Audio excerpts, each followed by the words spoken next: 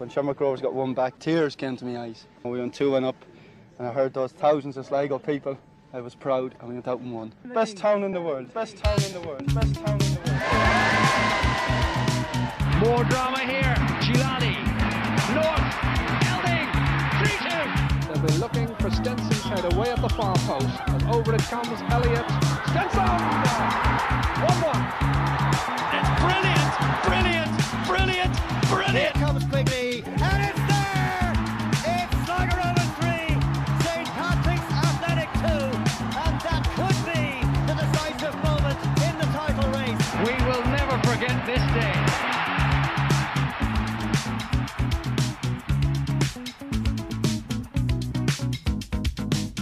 All right, you're very welcome along to episode 60 of the Bitter Red Supporters Trust podcast, brought to you as always by the White Hag Brewing Company. We are recording on Tuesday evening, so you'll most likely be listening to this on Wednesday or Thursday. Thanks a million for listening. Full house this evening. We got Magoo with us. Magoo, how are things? All good. Conor, cheers. Gerry O'Connor's with us. Gerry, how are you? Yeah, top form, Conor. Back in the zone. We got Shaun Dunn. Shaun, how are things? How could you only be good, Conor, after a win like that? Yeah. So we're going to talk about the 3-2 win against Drogheda in the showgrounds.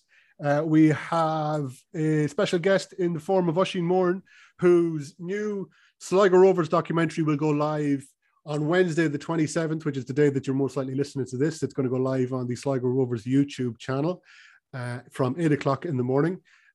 So we hear from Oisin, and we hear a little clip from the documentary. Just very quickly, the documentary looks back at the league win in 2012 and talks to some interesting characters and some characters who were involved in that campaign who we haven't heard a lot from since, you might say. Quigley is who I'm talking about there. We got your shouts from the shed end. We got a lot of them in. We'll hear those, and then we will take a look ahead to it's Friday night's game, right? Wasn't that moved from Friday to Saturday? Shamrock Rovers are in town, and we will also, Gerry, see who won the beer after the Drogs game. I don't know who did it, but I'll leave that in your capable hands to figure that out between now and then. So, it was a tough. Well, I don't know if it was a tough win. I'll hold my hands up and say I haven't watched the game yet. Have had a busy couple of days, but I was. Well, I'll tell you what. I was at Ed Sheeran in Croke Park, so I was doing my best to follow the game. While what are you shaking your head for, Gerry? So I was doing my best to follow the game, and obviously all very excited after 3 minutes. Shaun, did you think this was going to be an absolute glory day? It was going to be another Galway United 9-0. I tell you what, it wasn't far away from it, was it, the way it started? Couldn't have asked for a better start, Conor. They were brilliant. We were absolutely fantastic in the first half. Couldn't fault them at all, really. Those two quick goals. It was seemed to be something they'd maybe picked up from looking at previous Drogheda games or something like that, because they went to exploit that space in between Massey and the left full. Yeah. And it worked a treat. Fitzgerald on the right, he didn't seem to hug the touchline.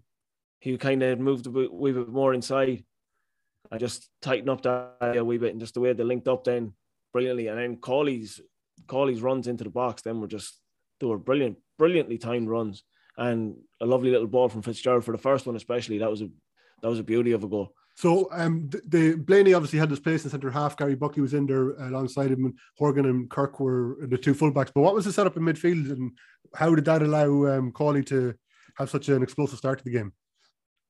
Well, you had Moran and Bulger back in the side there. So the two boys just took up that holding role, and they let Cawley go free in the number 10. And he was allowed to stay up. He didn't have to track back that much at all. He was given that freedom, and it worked a treat. It really did. And the two boys pulled us up again. Bulger was back to his best. I thought he was really good throughout the game. He kept us high all the time, and he was constantly pulling lads up all the time. You could see him commanding throughout the game. Thought he was really impressive. I thought Moran was brilliant throughout the game as well. The midfield was excellent, and once our midfield is excellent, everything else seems to tick as well. Magoo, would you echo those sentiments? Were you happy with the midfield that went out? Obviously, it was good to see Blaney held his place after some strong performances. But I guess, the midfield, Magoo. Delighted to see Brady keep his place after that. Like, he deserved to keep his place. So, but I agree with Shaun. I thought midfield was excellent. I thought I was saying after the Hearts game that I think like number 10 is probably Cawley's best position now. Like, he probably doesn't have the legs anymore for the centre of the park, but he still has the intelligent football brain, like to play number 10, and plus he gives you that bit of bite in the number 10 for the press, for starting the press. Like, so I thought he was excellent the other night. There was a couple of great performances the other night, even though it was only a late winner. Like, I thought at times, especially first half, we played some really good football. Like, I thought Keenan's hold up and link up play was brilliant. But like, I know Cawley would have got man of the match, but I thought Fitzgerald was excellent as well. And I thought Bolger would have ran the two of them close for man of the match. I thought he was brilliant as well. I thought he did give away a bit of ball. He was going for that quick switch out to Mark the whole time, and he kind of overhit a few passes, like, but I thought general play in midfield, his bite into the tackle, he was so quick into the tackle, and his way to pass it into the feet of Keena and Fitzgerald and everything was excellent. I thought he really the Cawley up front and him in midfield really set a tempo, and we were asking like a few times down the pot to start quick, to be aggressive right from the start, and I thought we were Saturday night, and it paid off really quickly with the two early goals. And then like the two goals we give away were I couldn't see the first one, obviously. I haven't seen it back, like, but I've heard since that it was never a penalty. Like, Ed would probably be disappointed he let it go in the first place, and then the second, we were beside the second one, myself and Gerry, like, it was a clear handball. You see it a mile off, like, so I don't know what. But anyway, look, we got the win, and all's well that ends well, I suppose. So, Gerry, like, do me a favour and fill me in. Was there a turning point in the game around the half-hour mark when Pointy got the first goal for Drogheda? Yeah, well, it's just, I suppose, it said a seed of doubt throughout the team and the crowd. We were saying at the game, like, 2-0 is always a dangerous scoreline. Of the two goals that Drogheda got were, I'm not even going to say they're fortunate, they were just poor officiating, to be honest with you. The penalty, by all accounts, again, I haven't seen it back, but seemingly, McGinty gets to the ball before the centre forward. So, and then as Magoo was saying there, just about the second goal, your man was a yard offside and he nearly caught the fucking ball. It was that much of a handball.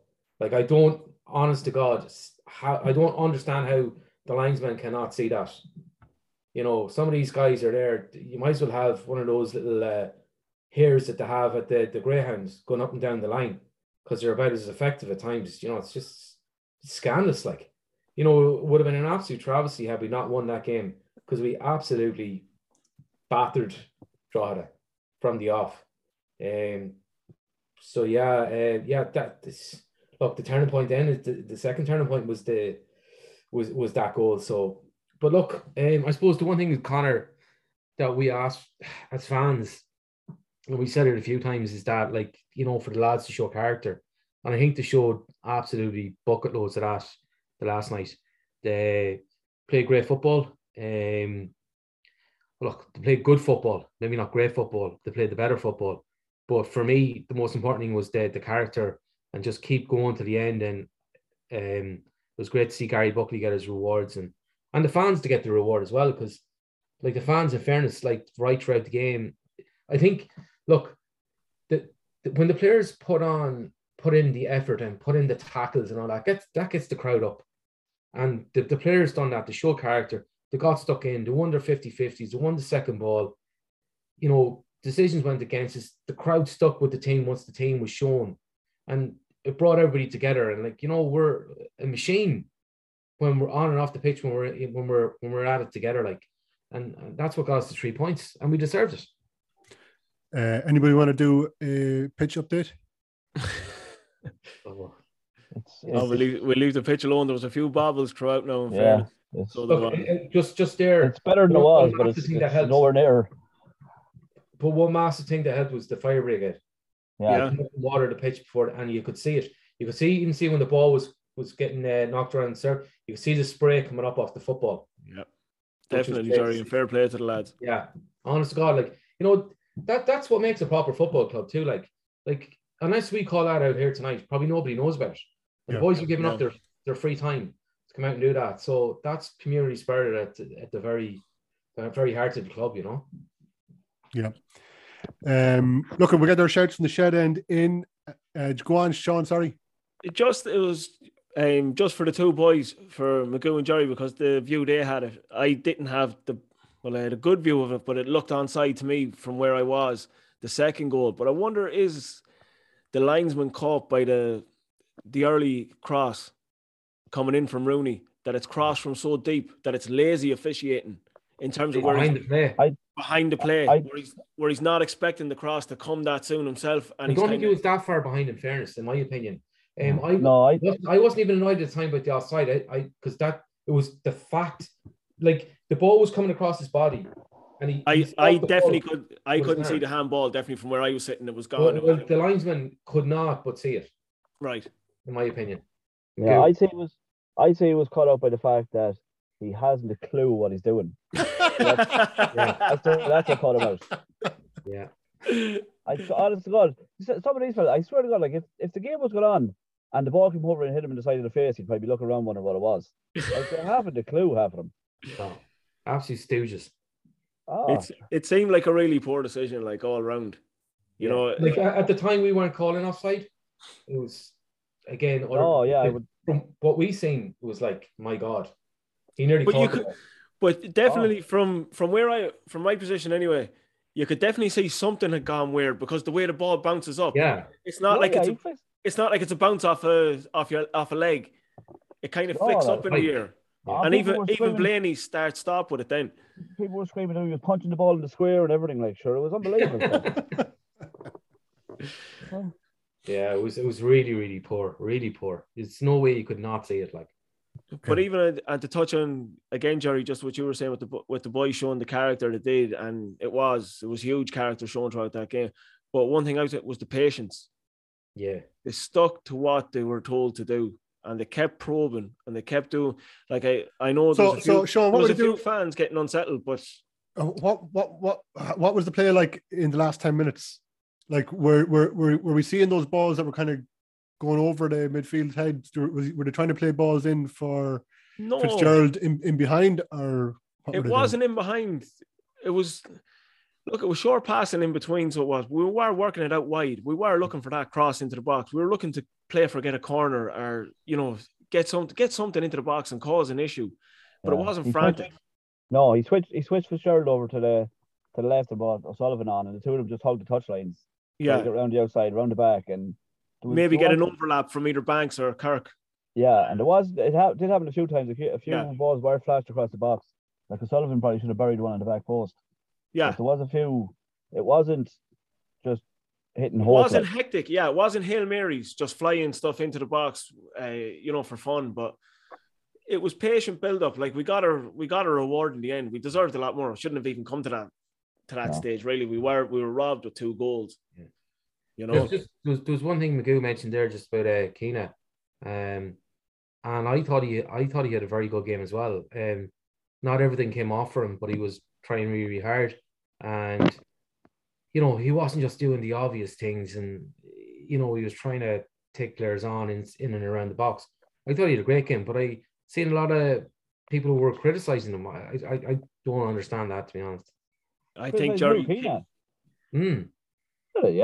Yeah. I think people just, if a striker doesn't score, I think they just criticize. They don't actually look at his all-round play and what he's brought to the team, because if you watch that game back, there's no way you could say Aidan Keena had a bad game. Yeah, I can't even remember a misplace in the past, to be honest with you. No, and a lot of times they were little one-touch, cushioned off passes, round the corner balls, and setting the play going. Like, I thought he was excellent. Like, there was one stage in the second half there where he nearly does a repeat of the Finn Harps goal, where he takes that touch and swivels the defender, and he unleashes an absolute venomous shot, and a defender gets in the way of it. And if the defender doesn't get there, that's top corner all day long. Like, he was excellent throughout the game. He dropped deep when he needed to drop deep. He stayed high when he needed to stay high. Again, as he does, he nearly always gives a perfect number 9 performance. a lone striker's performance. He does everything you need to do. Okay, he has all the tools in the shed there to play that on his own. Like, and do you know what I mean?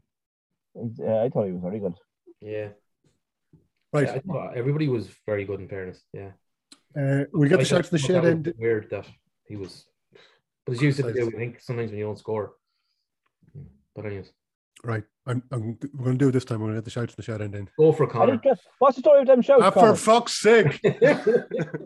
0858159767. Get your shouts in after the Shams game. You can just send us a short voice note and we'll play them out, or you can get them into podcast at borst.ie. And this week we've got Aaron from Roscommon, we've got Donna Oates, we've got Donald Kelly, we've got Bart Bukowski. It's a full house, so here we go. How are you, lads? Donna Oates here. Hope you don't mind me just sending in a wee message after the Drogheda United game. Just obviously, I think credit where credit's due. I think the lads were absolutely fantastic on the night. It's great to see certainly a change on the night in terms of approach and tempo, and obviously one would assume those conversations were had during the week at training and put into practice then on Saturday night. It was a very exciting game to watch. Fantastic goals. Probably said it to Dunner on the way out the gate. You know, even if the game had finished in a 2-2 draw, I don't think there's anybody at Sligo Rovers you could have pointed the finger at in terms of why we didn't win the game. You know, if there was any finger pointing to be done, for me it was certainly whatever about the penalty, the Drogheda penalty. I was too far away to make a call on it, but for the second goal, I felt it was certainly offside when the ball was played. Obviously we rode our luck a bit in terms of that, but as I say, to win the game in injury time, deservedly so, because let's face it, we battered them for the whole second half as much as well and all as we played first half as well. So congratulations, I think, to everybody, players, management, and the crowd. The crowd were fantastic on the night as well. So I just wanted to say, as I say, credit where credit's due. It's great to pick up 3 points and on to Friday night, and hopefully a similar ding dong against the old rivals, as they say. Just a bit of a shout out, if you don't mind, to Strand Celtic 50th anniversary celebrations continuing on Saturday night with a game versus Sligo Rovers out in Strand Hill. Be great if you could just mention that. And I know tickets are only a £5, and it's really just about fundraising for Strand Celtic more so than anything else. But if you could mention that, I'd really appreciate it. Thanks, guys. All the best. Well, lads, Aaron from Roscommon here. What a win. Great way to win it. I was disappointed that we blew kind of a 2-0 lead, but it was great to just win it in the last few minutes. I thought David Colley obviously was deservingly man of the match, but Will Fitzgerald was definitely a close second. I just thought he never stopped running, was always positive, just went at the full back all the time, got some decent balls into the box. Same with Carl O'Sullivan, when he came on, got a lot of balls into the box and attacked the full backs. I actually have to praise Liam Buckley for once with his substitutions. Usually I'm always very critical of him when it comes to the substitutions, but I thought he got his substitutions spot on the other night. He really went for the game, bringing on Hamilton and O'Sullivan, and even taking Moran off, which, you know, even though Moran I thought was having a good game, it was the right decision to do, you know, because we had nothing to lose at that stage, and trying to get the winner, especially with Drogheda being down to 10 men. Thought Keane was very good, showed good movement as well. He was unlucky not to get a goal himself, I thought, over the course of the match. But look, it's just a great 3 points, and it's 6 points then from 2 games that we expected to kind of win, and that we should be beating those kind of teams. On to Shams now, and hopefully another 3 points and up the Rovers. Hi, this is Bart from Carney. This is a shout from the shed on the Drogheda game. What a drama. Full drama on Saturday night in the showgrounds. Great start. Listen, going against the team, going 2-0 up after 3 minutes against the team that we've beaten without breaking sweat a few weeks earlier. playing at home, you probably would expect comfortable win. Now, that wasn't the case, unfortunately, so I'm sure everyone, including the lads, are disappointed about conceding those 2 goals. The first goal for Drogheda, the penalty, that didn't look a penalty to me. I thought McGinty was first to block the ball and the Drogheda player just flipped over.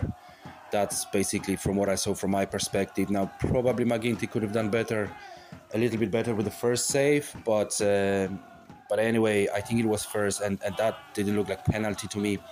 The second goal, it was the freak one. I couldn't really see it.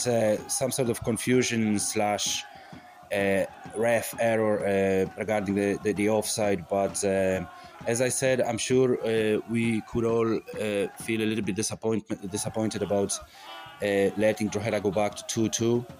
But anyway, we pushed hard for that winner, and we've managed that, so fair play to the lads. David Collin, man of the match for me.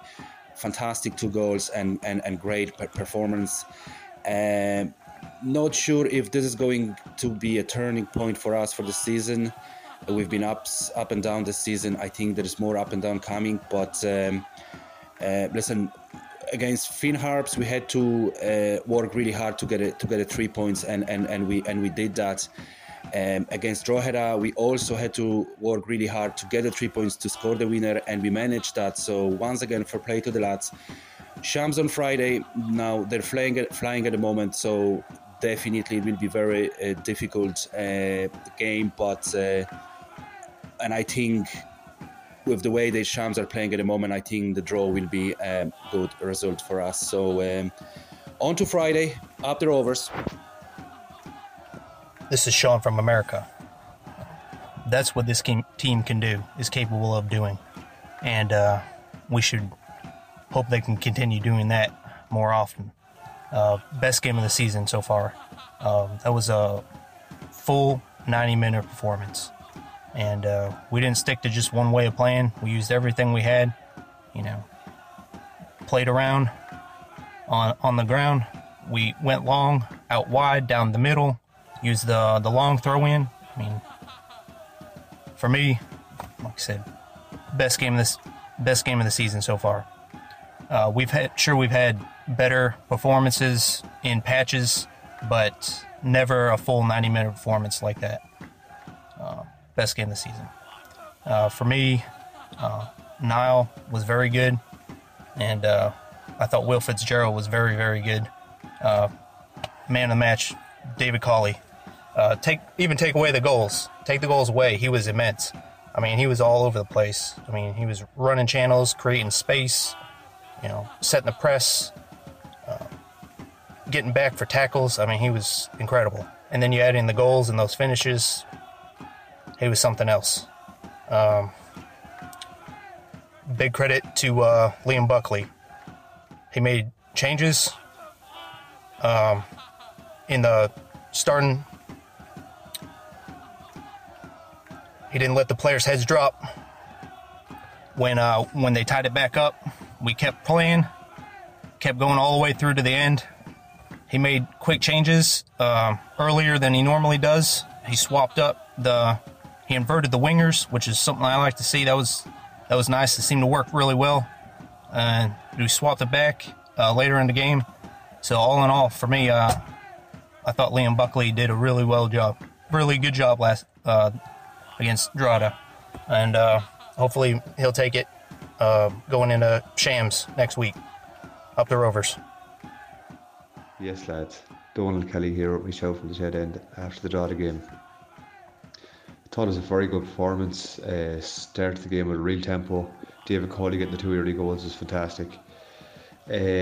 All the way across the pitch, I thought everybody had a great game, in fairness to them. A couple of lads that might have been struggling for a bit of form really put in a good shift, and couldn't fault anybody really.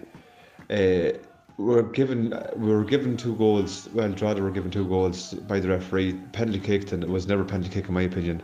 And their second goal was an absolute farce. Their attacker was at least a yard offside, controlled the ball with his hand, and either the linesman or the referee didn't see it. So if we were to drop points in that game, it would have been an absolute travesty, but we didn't. showed massive character to come back and get the winner. And on a personal note for Gary Buckley, absolute legend since he's come to the club. He had been struggling for form, but I think that goal really, it meant something to him and it meant something to the rest of us as well. So fair play to you, Gary Buckley, and fair play to the rest of the lads for finding a bit of form after what was a bad outrun. Massive game again now on Friday night. Let's show Shams who the real Rovers are. Up the Rovers. Yeah, as I said, the shout from the shed end there, 0858159767. Just save the number to your phone and you can get your shouts in directly after the Shams game. Or you can give us some thoughts on anything else that's Sligo Rovers related. Okay, so Donna Oates there, he points out the change of tempo, which I suppose is, going back to what he said the week before last. He said that there was no plan B. So I guess there's a sense of progression there. Would you agree, or is that a fair kind of summation, Shaun, of what's happened over the last number of weeks? Yeah, I would agree with Don on what he's saying there. He's definitely, I think he's alluring there to the first half, especially in the way we set out to play, and that, as the boys already alluded to earlier on as well, is the tempo was at a much, much, much higher pace. Yeah, Donald Kelly mentions the tempo as well. Yeah, you can see it. It's like the first few games of the season, basically. We start with that high intensity, that high press. It's something I think that you're not going to sustain it all season long, obviously, but if you can get it sporadically throughout the season, it's going to bode well for us. But it was a massive improvement in the last few weeks. Bart Bukowski there, Gerry, not getting too excited. He sees more peaks and troughs across the season. I suppose we'd all tend to agree with that as well. Yeah, I definitely agree with Bart there. Look, you just need to look at the next round of fixtures that are coming up. I think we play, Shams, Shells, Pats, then Shams again, some sort of sequence like that. So, it doesn't come much harder than that. So I definitely think that there will be, peaks and troughs throughout the rest of the season. I think one thing I'd say as well, with Bart, Bart is a passionate Sligo Rovers fan, and it'd be great to have, I don't know how we get more Polish lads or foreign lads maybe supporting the club, but it'd be great if they could. But just a shout out to Pavel over in Cavan as well, that goes to the majority of the home games and a lot of the away games as well. So, it's great to have those lads on board as well, and they're really, they bring a lot to the club. So fair play to the boys. Yeah, absolutely. Magoo, Aaron from Roscommon says David Cawley was rightfully man of the match, but he gives an honourable mention to Will Fitzgerald as well. Would you agree? Will had a decent performance? I thought Will was excellent. It's probably his best game for us, and he's played well since he's come. But I thought, his link-up play, he's on the right. He's coming inside. His link-up, he was carrying the ball more as well, I suppose, coming inside, and it has to engage their defenders then, instead of us being passive, passing in front of them, or if he's on the left and he can't find a way around the outside, it just goes back away. He's just cutting inside, bouncing off Keane and taking it back, playing balls in behind. I thought he was excellent. Yeah.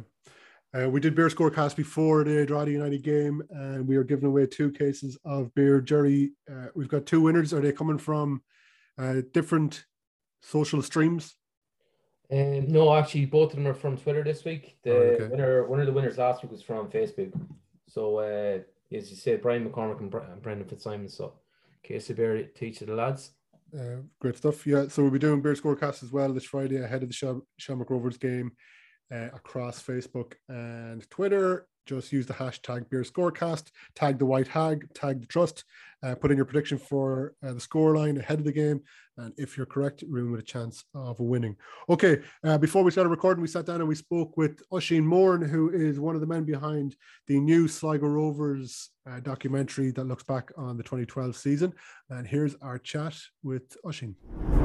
Okay, we're joined by Oisin Moran, one of the men behind a new Sligo Rovers documentary. The documentary is called Sligo Rovers. It's called 2012 Sligo Rovers FC documentary, to give it its full title. Thanks for joining us, Oisin. No problem at all, Conor. Thank you for having me on. Yeah, it's great to have you on. So this is a piece of work that kind of follows on from the Shine documentary that you released last year with Micheal Moran as well. So give us a little bit of background about this. And just the other thing to say as well at the top is that we're recording this on Tuesday evening, the 26th of April. This documentary will go live on YouTube on the Sligo Rovers YouTube channel from around 8 o'clock tomorrow morning. So this is perfect timing when you're listening to this. Most people will listen to this on Wednesday, the 27th. That's when it'll go live. So I guess directly after listening to the podcast, you can go to YouTube and go to the Sligo Rovers channel and you'll find the documentary there. So give us a bit of background. Where did this come from? Well, Shine finished up with Gavin Dykes lifting the cup in '94. And obviously there's a lot of history since then. So after we had released Shine, we got a really good feedback and we're happy how kind of Rovers fans liked it and kind of started thinking about something else. And obviously the golden era there between about 2010 or 2005, as you're saying yourself, up to 2013, like that was the area to kind of look at. Now, I think myself, if you just say we won the cup in 2010, we won the cup 2011, we won the league 2012, won the cup. If you just keep going success, it's actually quite it can be quite boring for people. You want to find a bit of drama in it. So I remember coming up on the train with the Pats fans actually that morning coming up, and it was a great build up. Like you could even see the Pats fans up in Connolly Station and the drum out and all this kind of thing. And got in, went to the match with my dad. Like, it was a great occasion. Like there was great drama in the day. Like we didn't need to win that day, but you know that was the day to do it. That was the home game to do it.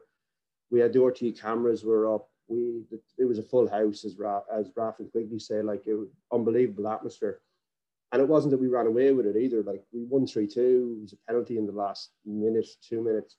Like there was great drama there, and kind of hit on the idea of telling the story of the golden era through what happened that day, and kind of reflecting back, like say the lows of 2009 to winning the cups, then winning the league. So you know there's a bit of highs and lows in there. Like the goal was to kind of try and tell a broader story, but through that focused on that one day. Like look, I tell you what we'll do. We'll play a little clip here just to give people a little taste of what they can expect. So here's 60 seconds of audio from the documentary. Nice ball into the feet of Kataro. Great play by Raf Kataro. It's there!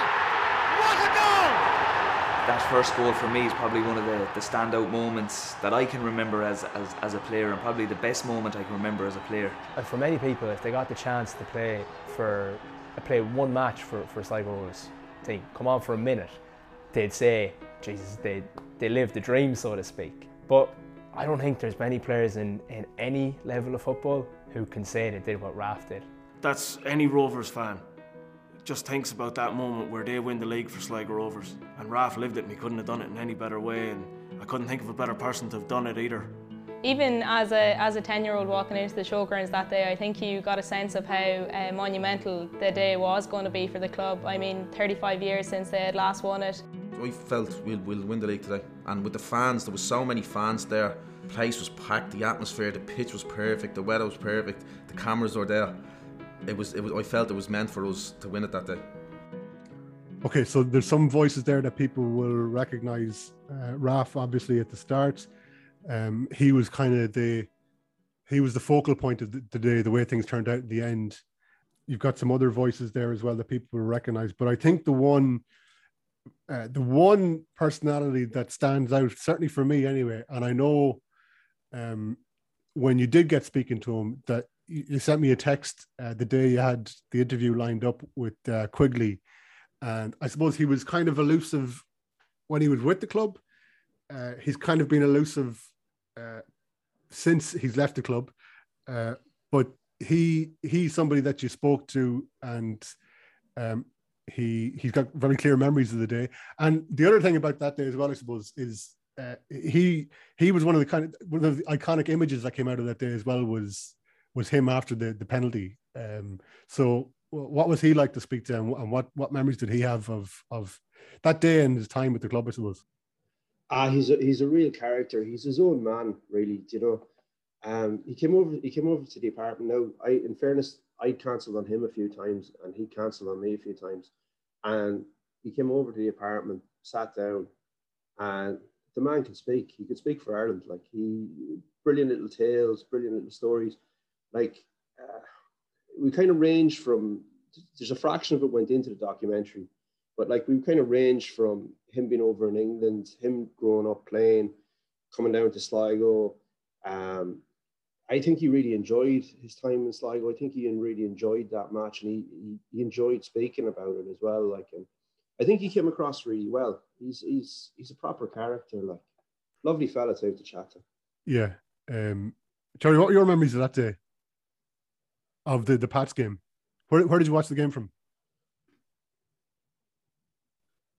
Yeah, so no, just talking about Quigley there. So my lasting memory of him that day is meeting him in Fiddlers, and he was wearing a leopard print shirt. Yeah. I says to him, "Where the fuck are you going with that?" And he just gave me a look, so I just knew to walk away. He's his own man. He's definitely his own man, and that's back in 2012. So, but yeah, look, it was such a day. It was like probably one of the best days of my life, to be honest with you. I wouldn't be a crier, but I cried that day after the game. Just the pure emotion and the roller coaster of the game. You know, going 2-0 up, back to 2-2, and I thought we had blown it. Not only the game, but I thought we blew the league. I think if we hadn't won that day, I still think we could have blown it, or we would have. And then the penalty, such nerves. But fairness, look, I'd say the calmest man on the ground at the time was Quigley. Yeah, no doubt about it. And where did you? Were you on the railway end? Yeah, on the railway end, in the usual spot, standing at the back of the railway. Yeah. I wasn't standing at the back because if I stand at the back, even on a day there's not too many, I don't get to see too much. So I kind of have to push my way to the front. Are you in any of the video of any of the coverage of the match? Can you spot yourself? No. Even when I push myself to the front, you still wouldn't see me. Like. What about you, Shaun? Where were you? I'm in the main stand. I'm up the back of the main. I have a usual seat. So Yeah. myself and my alpha and a few of the lads were around us as well. So were you there as well, Oisin? You in the main stand? Yeah, I was in the main stand. I went in and watched it with my dad. As I said, I came up on the train from Dublin for the day and went out that night afterwards. Like, it was probably the first time I got into a nightclub with a Rovers shirt on, to be honest with you that night. But no, it was a great day altogether. Like Quigley taking that penalty and his little kind of love heart sign afterwards. Like it was a sign to a mate of his that he was talking to the night before. It was kind of a cue to him. Like, but all right, I got a piece of got some artwork off Barry Masterson, who does a lot of kind of League of Ireland stuff. He's well worth looking up. I bought a few pieces off him myself. But Barry sent me on his artwork, and one of them was Quiggs with the two hands up, and just I couldn't. It was Dan Inventory hanging off. I'm not sure. Don't quote me on that one, but no, like that. That's an image there for the club. Like, it's brilliant. Like, there's about 10 years or a decade or so of people trying to interpret it, what Quigley was signaling. Like, you know, he's in the Illuminati, lads. He's a member of the Illuminati. I'm telling you. That's interesting. That's a nice little insight. Yeah, he said it was for his mate. He was chatting to, I think his mate was in England or something. That was his thing, and he was. He said he was the calmest man on the ground. He kind of talked about it for a few minutes, all right, and how he picked out his spot. He knew he was hitting it. Like, he wasn't going to change in his mind. Like, I wouldn't have the nerve for that now, to be honest with you. Like, nor the ability, but but even the celebration sums him up, though, doesn't it? You know, to score basically a last-minute winner to win the league at home in front of your fans. He just throws up this little sign to his mate, where most players would run, shirt to be off, to be nearly hopping into the crowd, and he was just It's where he just scored the 5th goal in a 5-0 drubbing of Cove at home or something on a standard Saturday night. Yeah, I think it is Ventry who's hanging off him in the celebrations, kind of half rugby tackling him. Yeah, I suppose that's what kind of makes Quigley though too. Quigley probably wouldn't be the player he was without having that kind of psyche or mentality. Do you know that kind of way? Yeah. He was always kind of off the cuff, just a different type of player, like, and different type of mentality. But like, I always got the impression from him that, yeah, like supremely talented, but football was never the most important thing on his mind, and that's probably why he was so calm. Like, look, I'm not taking away from that moment and him taking the penalty, but like, you know, he took the ball. I've heard him speaking about it before, and he obviously talks about it in the documentary. But he took the ball, just as you said, Oisin. He knew he was going to score. He knew it was a perfect opportunity, and like he knew what the outcome was going to be. Like, he just had that kind of that incredible confidence, like, you know. Well, he's in that stratosphere with Joey, isn't he? Where football is just fun to them. Just out in the football pitch, it's just fun. It's enjoyable. They don't need to get too excited about it. They know how good they are, and they just go out and enjoy every game. Like, yeah, and Doe speaks very highly of him as well. Like, you can see it. Like, I think he described it as Marcus's eyes in the back of his head. Like, they'd be moving while he'd be getting the ball because they knew he could do something with it. Like, there's not every player that can do that. Like, yeah, and it kind of took an injury as well for Quigley to get into the regular number 9 position, our starting position anyway. Who was it, Gerry, that got injured? Danny North. Yeah. Oh yeah, that's right. Yeah. And I started off the season like a house on fire. Remember the first game up against Shells and Quiggs got sent off. Yeah, we played 2 up front that night. That's right. And then Danny kind of took off. Obviously, Quigley had a suspension to serve, sat out a lot of the season. Then, you know, second fiddle to Danny. Danny got injured, and then Quiggs came in, and I remember the game against Cork City, and I think we were down 2-0, and he got 2 goals or something that night, Quigley, and he just went on fire from there. So Oisin, it's obviously released on Wednesday, the 27th of April, as you said. How long have you been working on the project? Jesus, we started last summer, so you could say 9-10 months on it anyway. Like, between meeting up with people, finding the story, doing kind of edit on it, yeah, 10 months easy. Like, and there's some kind of long hours put into it. Like. Yeah, and obviously you've got to do the day job as well at the same time. Sometimes it's a bit of both. Yeah. So, like, do you capture all the interviews with a kind of a narrative in your head, or does the narrative become apparent when you're kind of cutting it together, I suppose? No, actually, I kind of had a bit more of a plan this time. Like, the idea was to had the match footage, and I kind of shared the match footage with the people before the interview, and I had a kind of couple of main talking points so people could talk. You know, you'd have a comment, Shaun would have a comment, kind of move between you, and then I'd have a few general questions about people's careers, like Liam Buckley, for example. Like, wanted to talk to him about, like, he went off and played on the continent and went from the League of Ireland playing the continent, which is quite interesting. Like, I think I think the League of Ireland is full of little interesting stories and kind of, I don't know, not unique perspectives, but not far off it. Like, insofar as, like, Joey has played in 2 World Cups. There's very few people in this country who live here that have played in 2 World Cups. Like, he's a very interesting character. Like, yeah.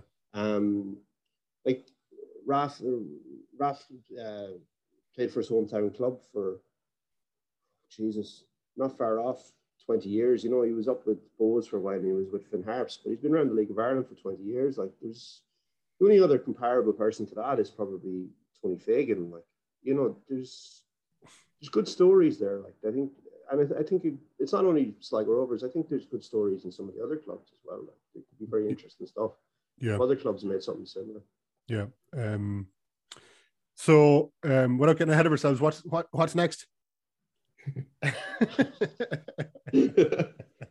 don't know. I think there's more interesting stories in Sligo. Like there's one now that I don't know if it's for me to make or not, but the idea of the link between Sligo and Celtic I find fascinating. I think there's a very interesting thing there, especially with Johnny Kenny going over and Sean Fallon being there, and obviously years ago at this stage. But I think there's a great thing there, but it would need a budget. It need sponsor and stuff. But I think there's interest. I think there's interesting stories in Sligo. I think it's a good place. Like yeah.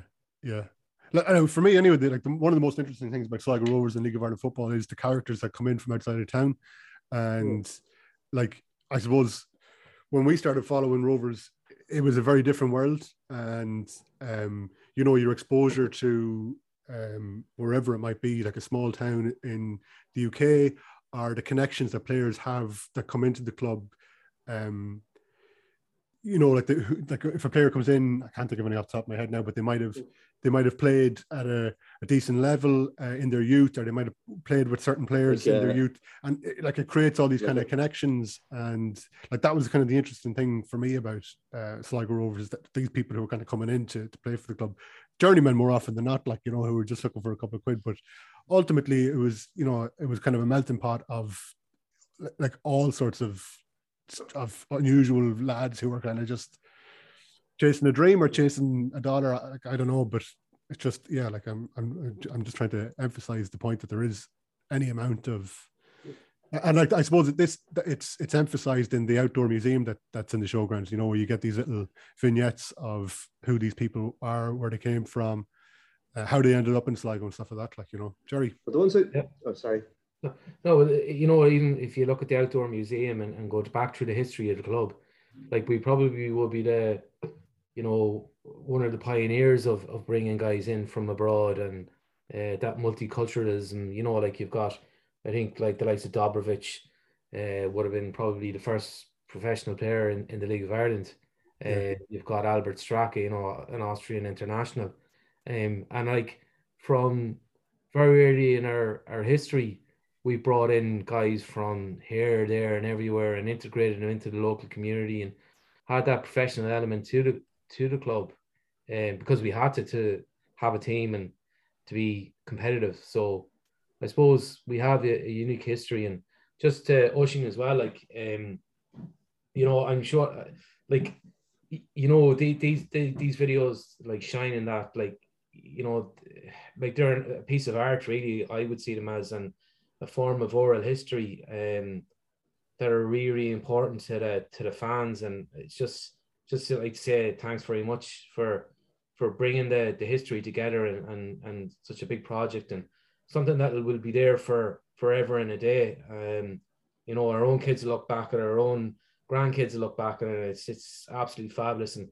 I don't think there's any other club that has a history like us, but also people that put that history together and put it out there for the rest of us to enjoy. So just huge thanks to you, Oisin.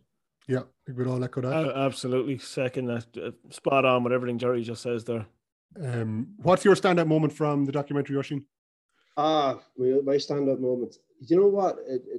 Raf's first goal, that celebration, that moment of madness, like that pure joy, that's Raf of the Rover stuff right there. And thanks very much for the kind words, lads. That means a lot now, to be honest. And that was kind of the goal of myself and Micheal, was to kind of illustrate some of the history to people and make it accessible. Like, and our starting point was that Heritage Committee in the book that they released, and we just wanted to make it accessible. And very nice of what you said, like it sound.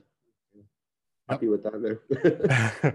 Well, we wish you in the documentary every success. No doubt it'll be received very well, and it'll get massive viewing figures. And like that, I suppose it's something that people will turn to, not just tomorrow or next week or next month, but for the years and decades ahead. So yeah, well, congratulations, Oisin. Congratulations to you and to Micheal, and fair play. And thanks for joining us. Thanks very much, Conor. Thanks very much, lads. Thanks very much, Shaun, for being in it. Thanks for having me on it. No bother at all. that was Oisin Moran, and as we said, yeah, that documentary is out tomorrow morning. Sorry, not tomorrow morning, on Wednesday morning. So if you're listening to this on Wednesday this morning, or if you listen to it after Wednesday, just go to the Sligo Rovers YouTube channel and you get it there. We will tweet it on our social streams as well, I guess. Well done to Oisin. It's a brilliant. It's a huge chunk of work for someone to take on, and it's really important, as Gerry kind of said during the interview. Okay, so what are we expecting on Friday night? Oh yeah, just to mention as well, look at Donna did earlier on in the Shouts in the Shed end. On Saturday evening, Strand Celtic continue their 50th anniversary celebrations, and they are playing Sligo Rovers out in Strandhill at 8 o'clock, I think, and it's fiver in, I think, as Donna said. So Friday before the big game against Strand Celtic, the warm up against Shamrock Rovers on Friday evening. Magoo, what are you expecting? It's hard to know, you know. I think, it could suit us more, you know. I suppose this year optimistic head on, but it could suit us more playing someone like Shams, who we'll be able to just sit in, be compact and tight, and try and hit them on the break. You know, try and frustrate them and stuff. But they're flying. We're still a bit. I know we won the last two games, but we were still against Harsh because we conceded a lot of chances, especially the last 20 minutes. We conceded 2 the other night, albeit farcical goals, but we still conceded 2. So you just, that will kind of have you a wee bit worried that we're not at our peak. You'd probably be a slight bit worried going into it, but you know, I think on our day we showed we're capable of beating anyone. So hopefully we'll be back to our top form on Friday night. As long as we make it competitive and show them too much respect, get into them straight away and rattle them and get the crowd up. And you know, as Gerry said earlier, when everybody's working together, you know, it's there's the 12th man there, so but the team will have to give us something right from the start to get behind them for. And I think with the place rocking, easily get a result, yeah. Gerry, are you expecting something similar to the game in the Brandywell, sitting in and hoping to take them on the break? Yeah, just before I start there, I said Pavel over in Cavan. It's actually Gregor's. Yeah. So that's like calling Magoo Paddy. You know, it's so stereotypical, Polish. You know, Pavel, Ireland, Paddy. You know, kind of way. But it's actually Gregor's. So apology, Greg. Yeah. So I think it'll be a similar enough game to look. It's a different type of game for us in that we're not the favourites. We're not expected to come out all guns blazing. It might suit us sitting in and trying to hit them on the break. It could, hopefully, I'm looking for a game similar enough to when we bet them 2-1 when Keeney scored. I think we're going to need a couple of bits of magic. You know, when Keeney scored that free kick and Daryl Fordyce. Oh yeah, that beauty. Yeah. So I think I'm confident enough. I think we can take them. I think the game will suit us. We'll sit in, we'll take her up, we'll try and hit them on the break, try and take our opportunities. Maybe a couple of, the last couple of games have really, the lads have, you know, the play's improved, the battle is there, the bite is there again. That's exactly what you need when you're going into these types of games. You need a bit of battle, you need a bit of bite. Hopefully we get that little bit of magic, and I have a funny feeling we beat them. Whoa! Hey!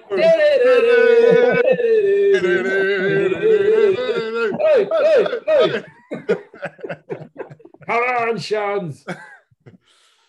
Take us back down to earth there, Shaun. What do I think? I'd like to see us match them. So I'd like to see us go with a 3-5-2. I'd like to see us match them in that regard. I think bring in Pineacker with Blaney and Buckley as your 3 centre halves. Go with Kirk and Horgan as your wing backs. Has Buckley ever played 3 centre halves? Yeah, he has. He won a league doing it with Pat. Right, okay. He done it with us a couple of times there a couple of seasons ago at the start, and it was a fucking disaster. Now it's better players there now. Better players now, yeah. But I like, to be honest with you, I know you want to see it, but it won't happen. No, it's not going to happen. No. No, but you know what will happen, and he's a very difficult decision. Is that you're more than likely, and you have to, I'd say, start with the three midfields, Greg, Niall, and McDonald. Oh, yeah. So then Cawley, yeah. What happens to Cawley after the weekend? Like, I mean, after his reeling in the ear show there the other day, like, he can't be dropped. Like, so there's a big team selection coming up. Like, Cawley has formed scoring against Shams as well in the showgrounds too. So yeah, I know Bucky's not going to be thinking that, but just. But he is on form though. Like, I thought he was excellent up in Finn Harps, and he was excellent technically against the other night. Like, so yeah, but a lot of, like, how long did he play the other night against Drogheda? 80 minutes, was it? Yeah, so wasn't it? I don't know. Yeah, in around that, Gerry. So it was Hamilton, I think, came on for him, wasn't it? Yeah, it did actually. Hamilton did come on for him. I think it was actually 78 minutes. If something in my head saying 78. So, but look at it, he'll have done three. He'll have a lot of minutes in the legs over the last couple of weeks.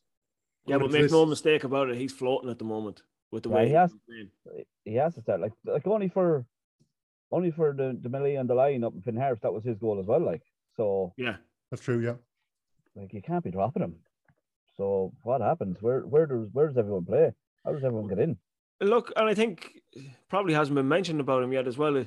He's given captain performances, so he's standing up and been counted for as a captain.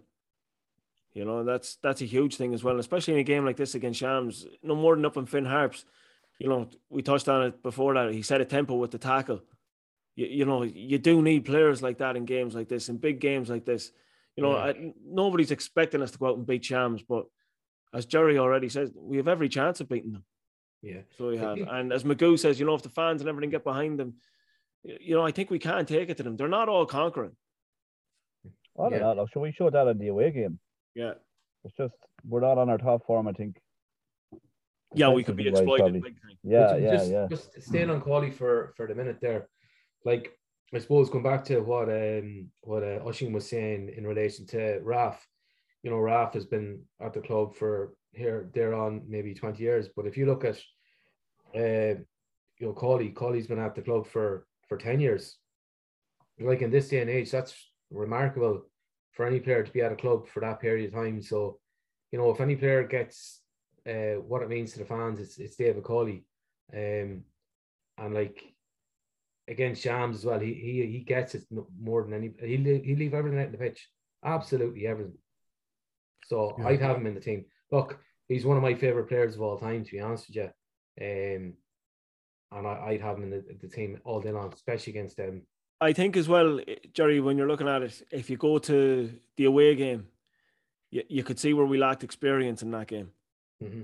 So I think to have the game of Tala, you mean, yeah? Bit of cuteness. Yeah. You know, just I think with Bulger and Cawley in the side at home, I think you need that in a game against these, because look, these are excellent footballers. Mm-hmm. You know what I mean? You're coming up against a top class midfield, one of the best midfields you'll probably see in League of Ireland history, to be honest. If you know, I hate giving them praise, but you have to praise them at certain times. And like, you're talking about superstars here in League of Ireland terms, so you need experience, you need cuteness, you need every trick in the book against these, and we have the quality on top of that. So I think it has to be Cawley, Bulger, Moran. Just for like McDonald is hard done by probably, but that means you're only playing 2, and you're playing Cawley number 10. Yeah, but that's the way he's going to play it, though, Magoo. He's more than likely going to go that 4-2-3-1. Yeah, no, but I just think, you know, in a lot of big games, like away, he'd go to 4-3-3. Like, he'd have Niall, Adam, and Greg in. So that's why I just thinking if he was doing that, where do you fit Cawley in? Because Cawley has to start, like. Yeah. Unless he just drags Cawley back a little bit from that 10. Just goes with the 3 boys up top. Then, like, do you still go with the 2 wingers? Yeah. He played both of them in Tala. Yeah. Are we the last team to take points off them? Shams have won their last 5 games. That game in Tala was the middle of March, I think, which would probably bring us thereabouts. So they will be wary of us, and they'll know of the threat that Keena poses, obviously, that have seen it firsthand. They've won every game since us, yeah. Yeah. So they would be, I think they'd be a little bit wary of us as well, obviously. Yeah, definitely. Look, we've a decent enough record against them. Outside Dublin, probably have the best record against them, really. Yeah, outside the pale. Yeah. Yeah, look, we on our day, there's no reason why we can't beat them. We've proved the time and time again. Keena is due a performance as well. Well, he's due a goal or two as well. Keena, yeah. She's only he hasn't scored in 1 or 2 games. No? Yeah, he's due a goal. Yeah, fair enough. Yeah, what the fuck are you, Keena? Come on. Yeah. The finger out, lad. Yeah. I think no more. You're only second or third top scorer in the league, but come on, fuck. Like. No more than in Tala, he'll enjoy playing against them as well. You know, he got a lot of joy. If you don't enjoy playing against them, you know, if you play in the League of Ireland, if you don't enjoy playing against them, you know. No, but I mean in terms of his own play, Gerry. You know, like he got a lot of joy out of playing against Lopez and Grace, and that they couldn't deal with him. Yeah. They didn't know whether to follow him when he was dropping deep, or you know when he was spinning off them. He had them all over the place. So I think he'll definitely be looking forward to it. And you have to start him up top, even if Mata, even if he's fit. I think it's a game where you have to start Keena. Yeah, I agree with that. Absolutely. 100%.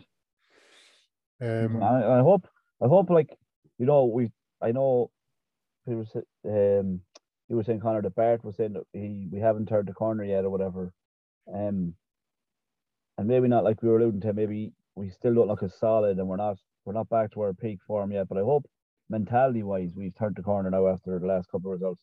Like, and if we do happen to go a goal down or that the heads don't drop, that we keep going, and you know what I mean.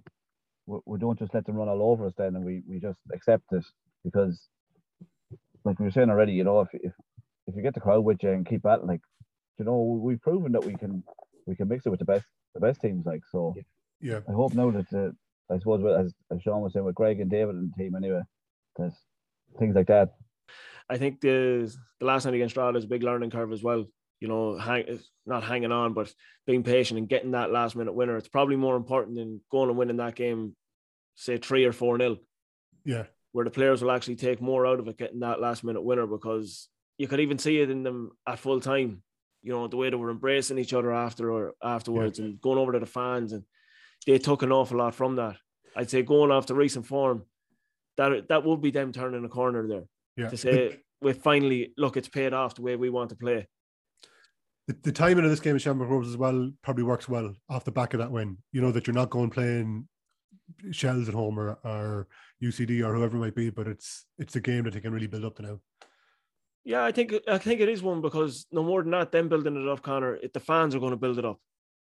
Yeah. And it's not built up in the ways if we went into those three successive home games where we have to win that. We should be winning that. That should be handy. And it's nearly an arrogance that wasn't needed, where this one is kind of more anticipation and, you know, the bit of bite and, you know, excitement going into it.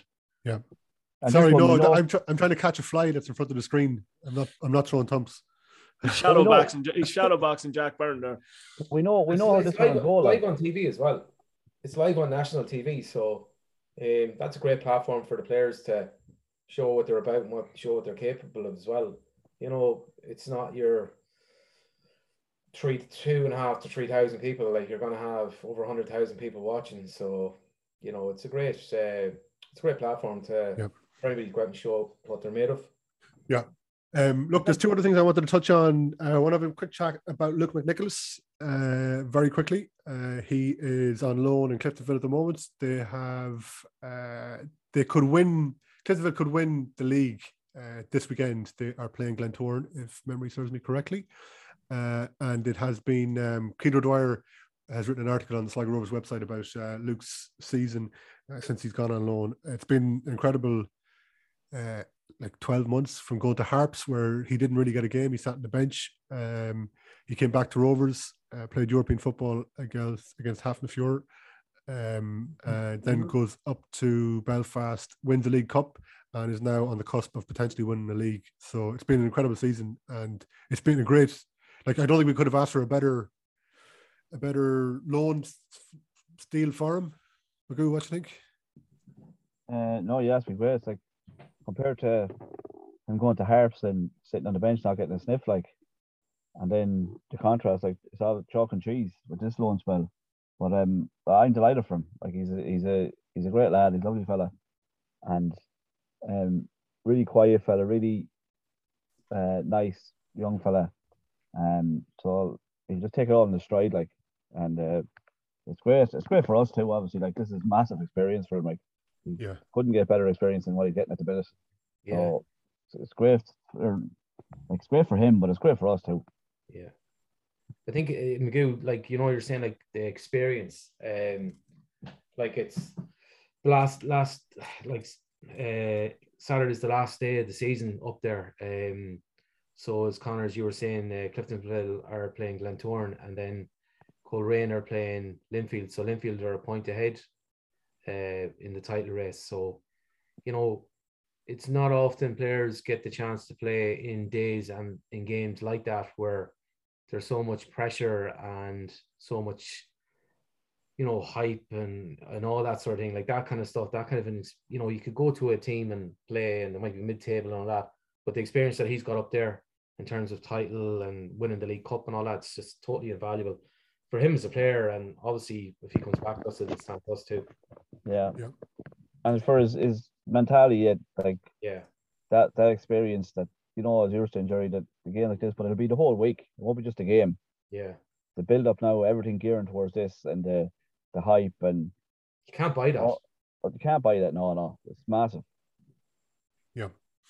And the last thing I wanted to just mention was the women's team went down to Wexford at the weekend, and by all accounts they played very well, but they were on the wrong side of a 2-0 win, or 2 goals anyway from Wexford Youths. But just to say, I suppose Wexford are one of the top teams in the country. But just to say, well done to all the players and the coaching staff as well. A long trip down, Jared.